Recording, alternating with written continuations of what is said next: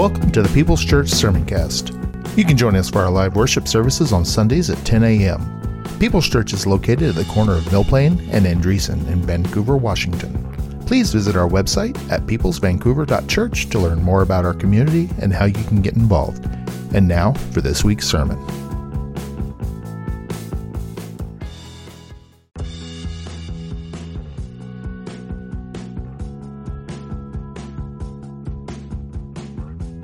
You're listening to the Sermoncast from People's Church of Vancouver, Washington. You're invited to join us on Sunday mornings at 10:30 a.m. We're located at 6801 East Mill Plain Boulevard in Vancouver, Washington. For more information, visit us at peopleschurchvancouver.org. And now for this week's sermon. How you doing, church? Doing good today? Wonderful. It's the last Sunday of the month. Must be my turn, huh? Comes around pretty darn regular, doesn't it? Oh, God is good. God is faithful. And if you have your Bible, I hope you have your Bible, or you have a mobile device with your Bible on it, turn to 2 Kings chapter 13. We're going to take a look at an interesting story. Maybe a story that doesn't get as much airtime as other stories. But we're going to look at this story in 2 Kings today. As I look around the room, I know that there are a number of you that are 60 years old or better. Huh? Yeah.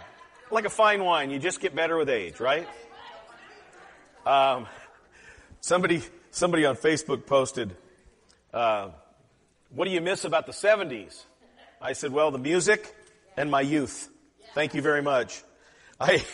I've been coming out of this crud, and feeling good, and boy, my lungs were clearing up, and all the symptoms were going away and everything. And I got up Saturday. I crawled out of bed Saturday morning, and somehow, unbeknownst to me, I had pulled a muscle in my calf. So as I get out of bed, I just basically fell to the floor because my leg wasn't going to hold me up, and I thought, where did that come from? All I did was sleep for the last 9 hours. I was minding my own business. Did Teresa hit me with a baseball bat in the middle of the night? What's going on here? But hey, it's just middle age, right? It's just being 60-something. So, is it still middle age once you go over 60? Okay, yeah, oh, hallelujah. Yeah, I'll be 64 next month. And, having birthdays is nice. You get to go out to a nice meal, that kind of thing. But getting older, I don't really look forward to it. It's not that much fun.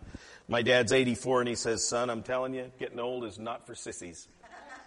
Getting old is not for sissies, so I'm taking his word for it and all that good stuff. Title of my message this morning as we roll off into this whole situation, Strike While the Iron is Hot. Strike while the iron is hot. This is an old saying. It's been around for a while. And these are called idioms, I think, is what the dictionary called it when I went to look this up. And it can be traced back to the early 1500s, is when this phrase was coined. As a society, we say things out of cliche, and sometimes we're not sure what they mean, where they came from, and how long they've been around. So I thought I'd give you a little background on this as we dive into this thing today. But this can be traced back to the early 1500s, attributed to a gentleman by the name of Sir Walter Scott, and he was a Scottish novelist. Okay, and he was very much responsible for kind of bringing shape and form and everything else to the country of Scotland. But so he coined this phrase. Obviously, it's a reference to the art of blacksmithing. Now, I don't know that we have too many blacksmiths left in our country. There was a time when there was a blacksmith in every town because the blacksmith was the guy that maintained the horses and maintained the wagons and maintained the weapons. I mean, he was the guy he was kind of the fix-all. But it's a reference to the art of blacksmithing. And when they would do blacksmithing, they would heat the iron till it was a glowing red. And they had to get it that hot to make it pliable. Otherwise, they weren't going to get anything done with it. And then he would place it on an anvil and take a big hammer, and he would start pounding on that, shaping it into whatever he was wanting to make.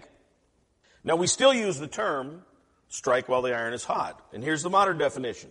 To do something immediately while there is still a good chance to do it. Let me say that again. To do something immediately while there is still a good chance to do it. And as the old saying goes, I'm preaching to the choir today. I'm preaching to myself because my human nature is I'm the great procrastinator. Why put off today? Why not put off today what you can probably get done tomorrow? That's, it's not the way it's written, but that's kind of my philosophy. I'll get to it. Don't worry, I'll get to it. But to do something immediately while there is still a good chance to do it, it points to the fact that change in our life isn't always possible in every season.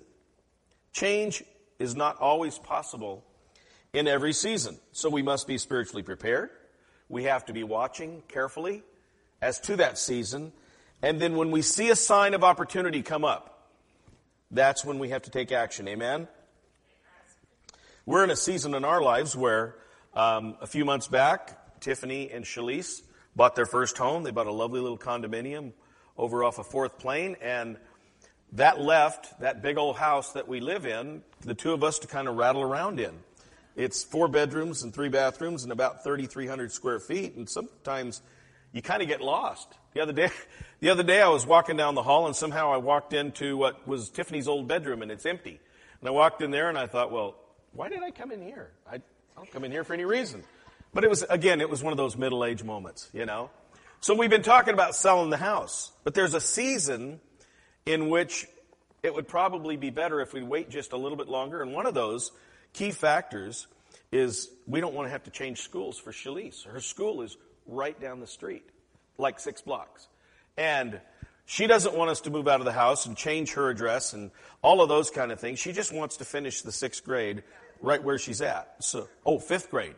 Oh, yeah, well, Papa's not good at keeping track of that. She wants to, is that all for elementary school? 5th grade is the last year of elementary school around here, I guess. It wasn't that way when I was a kid. But she wants to finish 5th grade. So she's always telling us, now, Papa, you cannot sell the house and you cannot move away until I'm done with the 5th grade.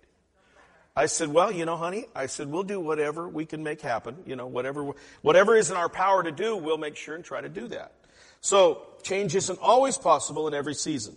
Let's look at our text this morning, 2 Kings chapter 13, verses 14 through 19. Follow along and I'll read them. Now Elisha had been suffering from the illness from which he died. Jehoash, king of Israel, went down to see him and wept over him. Said, my father, he cried, the chariots and the horsemen of Israel. And Elisha said, get a bow.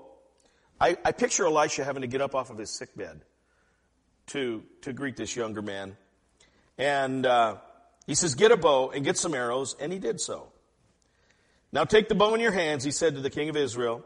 And when he had taken it, Elisha put his hands on the king's hands. He says, now open the east window, he said, and he opened it. Shoot, Elisha said, and he shot. The Lord's arrow of victory, the arrow of victory over Aram. And then he said, take the arrows, and the king took them. And Elisha told him, strike the ground. And he struck it 3 times, and he stopped.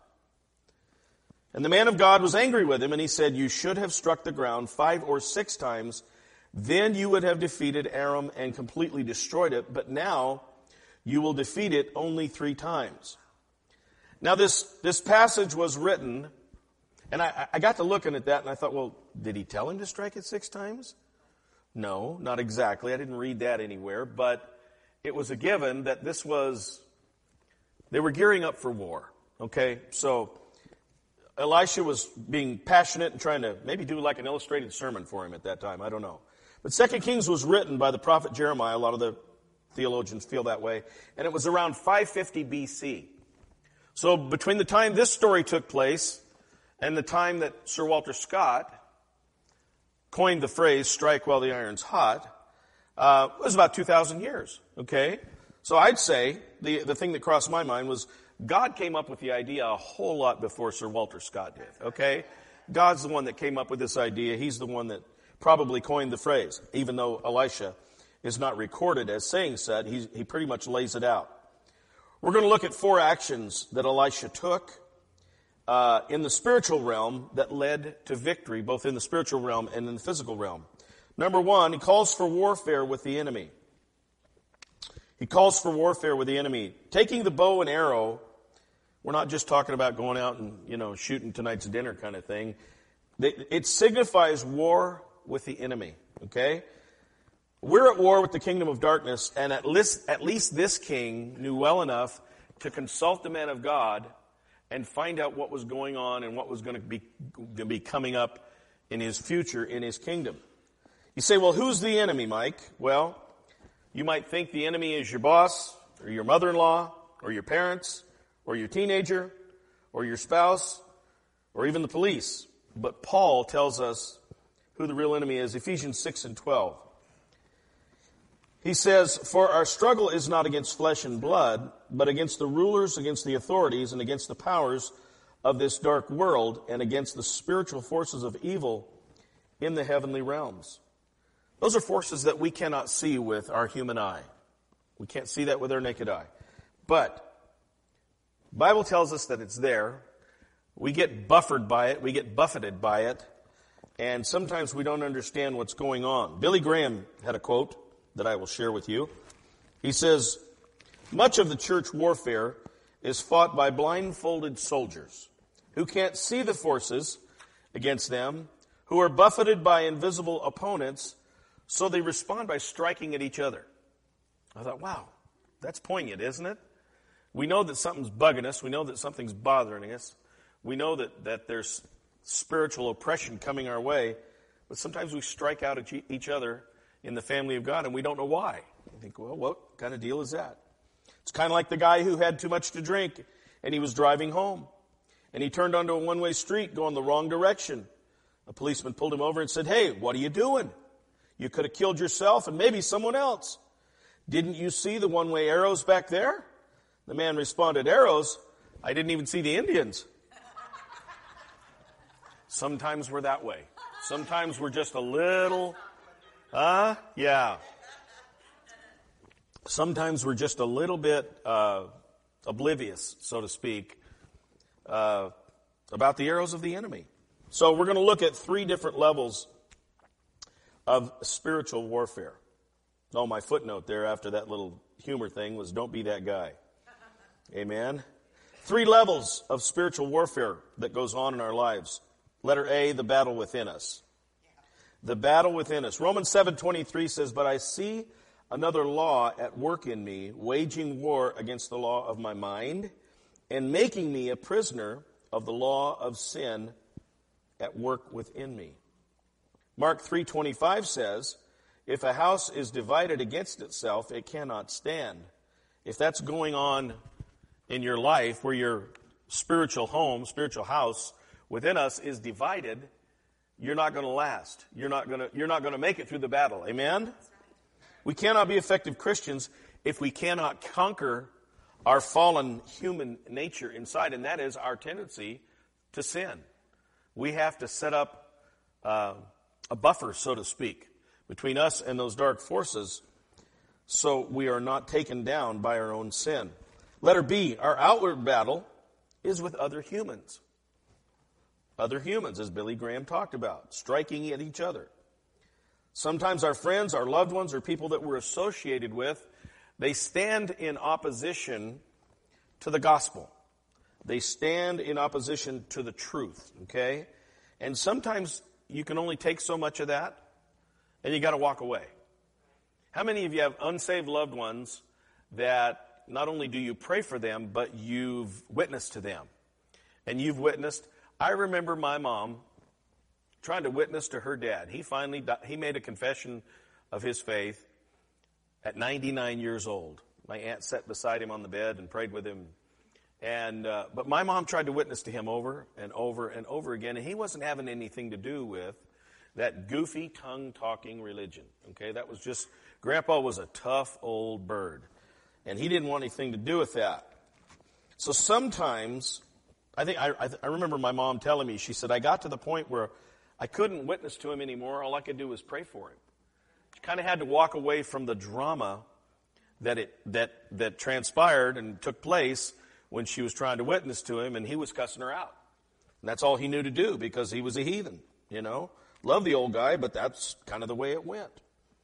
So life is too short to be plagued sometimes, most of the time, with all the drama that goes along with that opposition. Amen?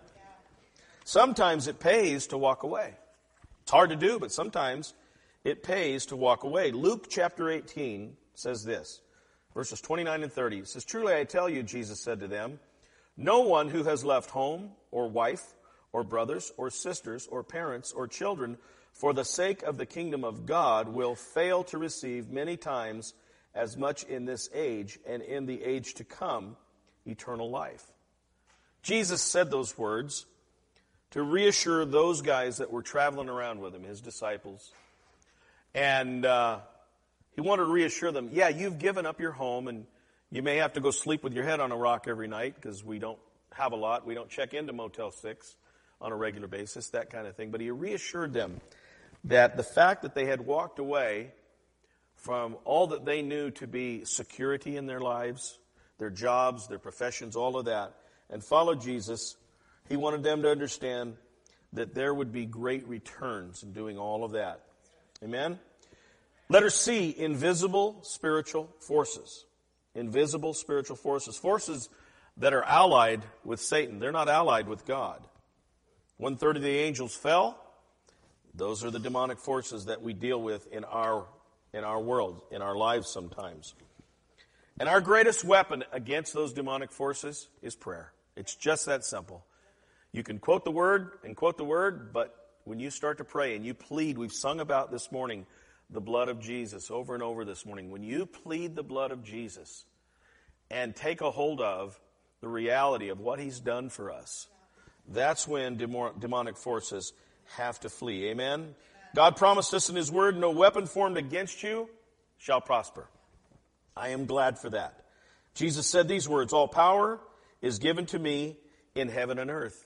He knew what we would face, and he declared those words. And we can declare that in our lives. All power is given to me in heaven and at earth. I am so thankful that we are on the winning side. Amen? I don't know if you've read the end of the book, but we win. It may be some hard work getting there. We may have to trudge through some heavy stuff, but in the end we win. Number 2 today for you note takers, the anointing of the Spirit. The anointing of the Spirit. I want you to take notice in our scripture that Elisha's hands, even when he was ill in his body, he put his hands on the king's hands. Okay? And in the word, that symbolizes God's miraculous assistance to us as human beings, made available to us through the anointing of the Holy Spirit. God's Spirit and power coming on us as frail human beings. Wow. Ezekiel said it in chapter 3, verse 22. He said, the hand of the Lord was upon me. Another reference to God's anointing. And God wants to put his hands on you, put his hands on myself, on me, and he wants to empower us with his Holy Spirit power, his anointing, that we would be able to go out and do things much greater than what we could do in our own strength. Amen? And I thought about King David. David was a great warrior. The Bible records that. The anointing would come up on him, and he killed the lion. And the anointing came upon him, and he killed the bear. And then he went out to face Goliath, and all he had was 5 little pebbles that he took from the brook, from the little water running there in the valley, and his slingshot. But he had God on his side. Amen? Now, I would chance to say that David was a pretty good shot, and maybe good enough to catch his dinner once in a while, kill his dinner with that slingshot. But at the same time, if David is 30 or 40 yards from Goliath, Goliath has all his gear on, and he's only got one little exposed spot here of about 2 inches right in his forehead. I'm not sure David had the skills. He wasn't that good of a slingshot guy, and it wasn't one of these rubber band arm wrist rockets. This was a piece of leather on a string, and he slung it around and slung it around. But I guarantee you, when that rock left that little pouch, headed for Goliath, and hit him right here, I guarantee you that was the anointing of the Holy Spirit, laser guiding that little stone to the only exposed spot on Goliath's body. That was really a way to put him down. Killed him, cut off his head, marched into town with his sword and his head in the other hand, and said, hey, we won, guys. Take that. Goliath. The Bible goes on to tell us that after he did that amazing feat, that they went on to plunder, is it the Philistines? I want to say the Palestinians, but that's modern day. I got my P's mixed up there for a minute. Not the Palestinians, it was the Philistines. Oh, but hey, you know, I don't know if I have the ability to be politically correct these days. I can't keep track of it all. Yeah, it was the Philistines. I think I remember that Sunday school story now that I think about it. Let me share a little story with you about the power of God and the Holy Spirit working in our lives. Missionary by the name of Ludwig Nammensen spent 2 years living among the Batak people in Indonesia. And he taught them Jesus' teachings of the Sermon on the Mount. The chief said, "We too have laws that teach us not to steal, nor to take our neighbor's wife, or lie to our fellow man." Nammensen replied and said, "But my God gives you the power to keep his laws." The chief was kind of startled. "Can you teach my people about that?" So for 6 months, Nammensen taught them about the Holy Spirit and the power of God. And at the end of that time, the chief declared, "Your way is so much better than our way. Our way tells us that what we ought to do, but your God says, 'Come, I will walk with you and give you the inner strength to do the good thing that you must do.'" Huh? I will walk with you. I will give you the strength. Being filled with the Spirit of God makes all the difference in the world. Amen? How many of you know that? I remember when I was a little kid and I started singing in public. I was about 5 years old the first time my dad hung that big old red guitar around my neck, and I stood before an audience and I sang and I played. And I remember experiencing the anointing of the Holy Spirit in doing so. I really, up to that point in time, I didn't know what it was. But boy, did I learn real fast the difference between ministering with the Holy Spirit moving through something, moving through your life. Yeah, the with or without syndrome. And I'll take with. Thank you very much. And so all my life, I have just prayed over that and just coveted that and held it close to me to say, God, when I minister at the keyboard or I minister in the Word, whatever it is, when I sing, Lord, let your Holy Spirit be there because I don't want to do this thing without you. I don't want to be on my own because that's not the place to be. Acts chapter 1, verse 8, Jesus said these words, "But you will receive power when the Holy Spirit comes upon you, and you will be my witnesses in Jerusalem and in all Judea and Samaria and to the ends of the earth." See, Jesus already knew that the gospel message going out to the known world back in those days was not going to be an easy task. He said, but when I go away, the Holy Spirit's going to come and stay with you. And it's going to help you to be the ministers of the gospel. It's going to help you get the gospel message out to the people that need it. And I would say and contend for all of us that, yes, we desperately need that power. Amen? Number 3 today in our notes is seeing the window of opportunity. Seeing the window of opportunity. Sometimes we don't always be able to recognize opportunity, even if it slaps us upside the head. Elisha told the king to open the window facing east. Well, in those days, east represented some pretty evil kingdoms and some godless religions. Okay? Then he helped the king shoot the arrow of victory out that window toward the east. This is all very symbolic. The open window represented a window of opportunity that God was making on behalf of Jehoash. So how do I know when an opportunity strikes? How am I going to know that? I think we're all probably cognizant enough to know when an opportunity comes our way.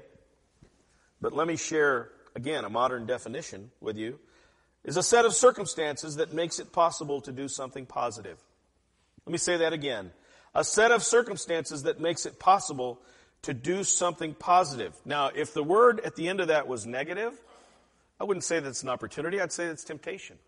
Okay? There is a difference between temptation and an opportunity, a window of opportunity that God opens up for us. Amen? And we're the ones that have to sort it out and learn to walk through that. Okay? God arranges those opportunities. It's up to us to grab the opportunity and to walk into God's will before the window of opportunity closes, because it's not always there, like we talked about earlier. Those seasons change. So let the Holy Spirit be your eyes. Let the Holy Spirit be your sensing device, your radar, so to speak, and learn to see the opportunities that God is setting before you. Letter B, only one window would do. He didn't give him an option of opening all the windows or 3 or 4 of the windows. He said, open the window that faces east. See, a lot of people think, well, it really doesn't matter which direction I shoot, which direction I go. They kind of get that mindset. All of them are good. I can just do it that way. But there's only one window that we can shoot through, and that's the window labeled Jesus Christ. Amen? He is the only one that has a direct connection to heaven. The Bible says that He's sitting on the throne beside the Father, ever interceding for you and me. He's our point of contact. Amen? You need your spiritual battery charged? Go to God, go to Jesus. He is the one that is connected. He said these words in John 14, verse 6. He says, I am the way, the truth, and the life. No one comes to the Father except through me. That's, if you ever have to argue with somebody who's into not argue, but just debate someone who's into an Eastern religion, just take them back to John 14:6. Because they can't really prove to you that what you can prove to them when Jesus said those words. I'm the way, the truth, and the life. Nobody gets to heaven except through me, by accepting Him. So there's no one like our Jesus. Amen? Amen. Let me share this reading with you, and I think you'll bear witness to that. In infancy, He startled a king. In childhood, He amazed the scholars. In manhood, He ruled over nature, walking on the stormy waves and calming the crashing sea. He healed multitudes without medicine, restored broken hearts without psychiatry. He never wrote a book, but inspired more books than any other. He never wrote a song, but He inspired more songs than all the songwriters combined. He never founded a college, but He has more students than all the colleges of the world. He never marshaled an army, but He has more soldiers willing to die for Him than all the Napoleons, Caesars, and Alexanders combined. Herod could not kill Him. Satan could not seduce Him. His enemies could not destroy Him. The grave could not hold Him. Hell could not contain Him. And all creation cannot stop Him. He is the ever-living, highest reigning Son of God, proclaimed by God, acknowledged by angels, adored by saints, and feared by demons. He is the risen King of kings and Lord of lords. And He's on our side. Amen. Need I say more? Need I say more? My goodness. As I finish this up today, I'm going to invite the band to come back to the stage, and we're going to close in a song in a little bit. But let me go on to number 4. I guess I do need to say a little more, since I do have a 4th point following that. But I'm going to ask you a series of questions in point number 4. Number 4, give your maximum effort for God. Striking the arrows on the ground in that room that day, it represents the number of times and battles that Jehoash would defeat God's enemies. Okay? He only received 50% of what he could have had from God.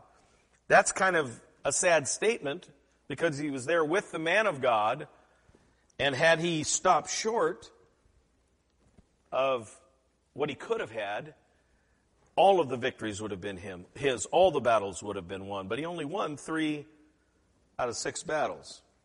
Sometimes as church saints, we're content with doing just a little bit. Seems like the older we get, the more that is true. We may not have the energy to do more. But let me ask you a series of questions here as I wrap this up. So you brought a soul to Christ. Good. Bring another. Okay? So do you teach a class? I know we have these ladies that are sitting here this morning that teach these classes and do an outstanding job doing it. That's good, but seek to increase your class. And not just for the sake of having a room full of people, but for the sake of having those that will go out and disciple others and bring them in and be taught. Do you pay tithes? Good, but strive to give more. Strive to give more. Be intentional in your giving. There isn't a weekend that goes by that my wife is not making out her check ahead of time. We've always been very intentional. 45 years of marriage, always very intentional. And I know that some of you are the very same way. You come in during worship rehearsal and you drop your envelope or your check or whatever in the basket before service ever starts. So you were mentally prepared to give. In your heart, you were prepared to give. And that is intentional giving. God loves that. God loves that. So be intentional in your giving. Sometimes we strike the iron of opportunity just 3 times, like Jehoash did. But God says, you should have struck it 6 times and then have complete and total victory. I don't know about you, but I want complete and total victory. I don't want my enemies coming back to plague me, to peck at me like a woodpecker pecking on the house kind of thing. We had one of those when we lived in Puyallup. And this woodpecker was so dumb that he would peck on the metal gutter where the rainwater goes. Sounded like a machine gun going off inside the house. I don't know how bad he beat his nose down, but he did this for weeks and weeks and weeks. And then I thought, well, I'm going to get a gun and I'm going to do him in because I can't take it anymore. Then I found out that if you shoot a woodpecker in the state of Washington, you might as well just turn yourself in because you can go to jail for a long time. So, yeah, I didn't shoot the woodpecker. Thankfully, God sent him somewhere else, and hopefully he found some wood instead of metal.